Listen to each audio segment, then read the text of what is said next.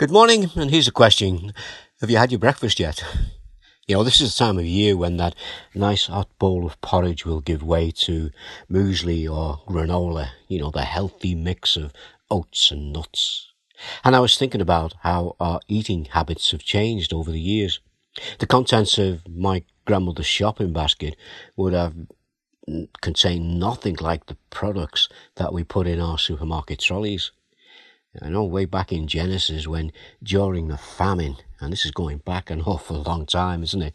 But this is during the famine when Jacob sent his sons back to Egypt. This was for the second time in order to buy grain from a man who was in charge, not knowing that it was his son Joseph who was the one in control of the distribution.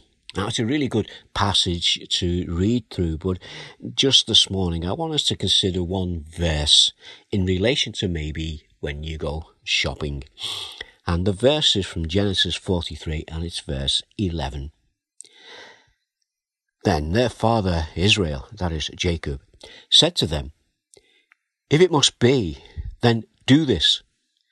Put some of the best products of the land in your bags and take them down to the man as a gift.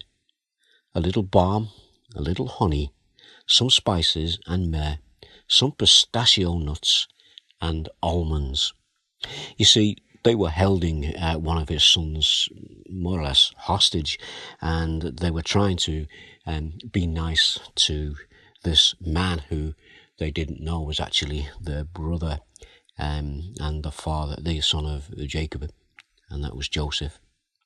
But you notice there that when Jacob said to his sons, he said, put some of the best products in their bags. That's the bags that they were carrying down to Egypt.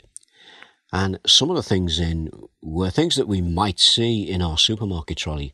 Did you notice there was a little honey, some pistachio nuts and almonds? These are ingredients that we would use to make a very nice breakfast granola. And you probably see these ingredients on the back of granola packs. So here we have what we might call the best products for our bodies, good food. But also in these bags was the best products for our souls. Notice the other things that they had. They had balm, they had spices, and they had myrrh. Let's think about balm, and with that in mind, I'm going to read to you from Luke chapter 7. It's verse 37 through to 38. A woman in that town who lived a sinful life learned that Jesus was eating at the Pharisee's house. So she came there with an alabaster jar of perfume. And as she stood behind him at his feet, weeping, she began to wet his feet with her tears. Then she wiped them with her hair and kissed them and poured perfume on them. Now, what's happening here? This is a reminder to us of the love that we should have for Jesus. And also, it should remind us of the love that Jesus has for us. When we consider this jar of alabaster, very expensive perfume, in other words, a balm that she used to anoint the feet of Jesus. Let's just move on. And I want us to go to Luke chapter 24, and this is verse 1. On the first day of the week, very early in the morning, the women took the spices they had prepared and went to the tomb. Notice there were spices in the bags that these brothers of Joseph were taking to Egypt. And what does the spices show to us here in this passage in Luke? This is after the crucifixion. This is when the body of Jesus was taken down from the cross, and the women took spices to the tomb.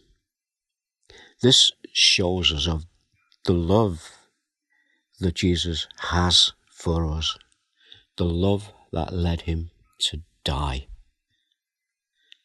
Let's just think about the myrrh. That was something else that was in those bags. Matthew 2 verse 11.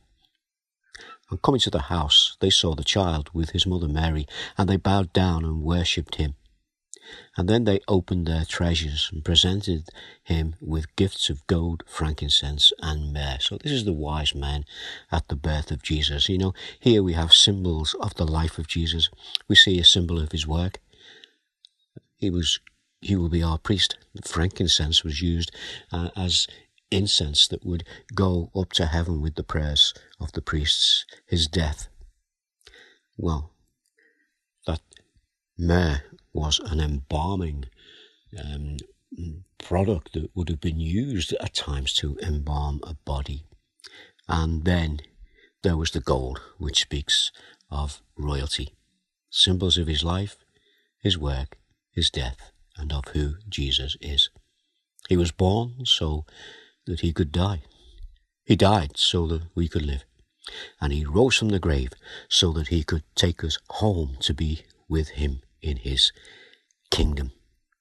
The one who is our Saviour, priest, and King. Let's pray this morning. Our Father, we thank you again for these few moments we've been able to gather around your word. And we thank you that you can remind us through the everyday things, the things that we see in our shopping trolleys, things that we buy and we use for our health. But we also have things here which are symbols of not just our physical health, but our spiritual health.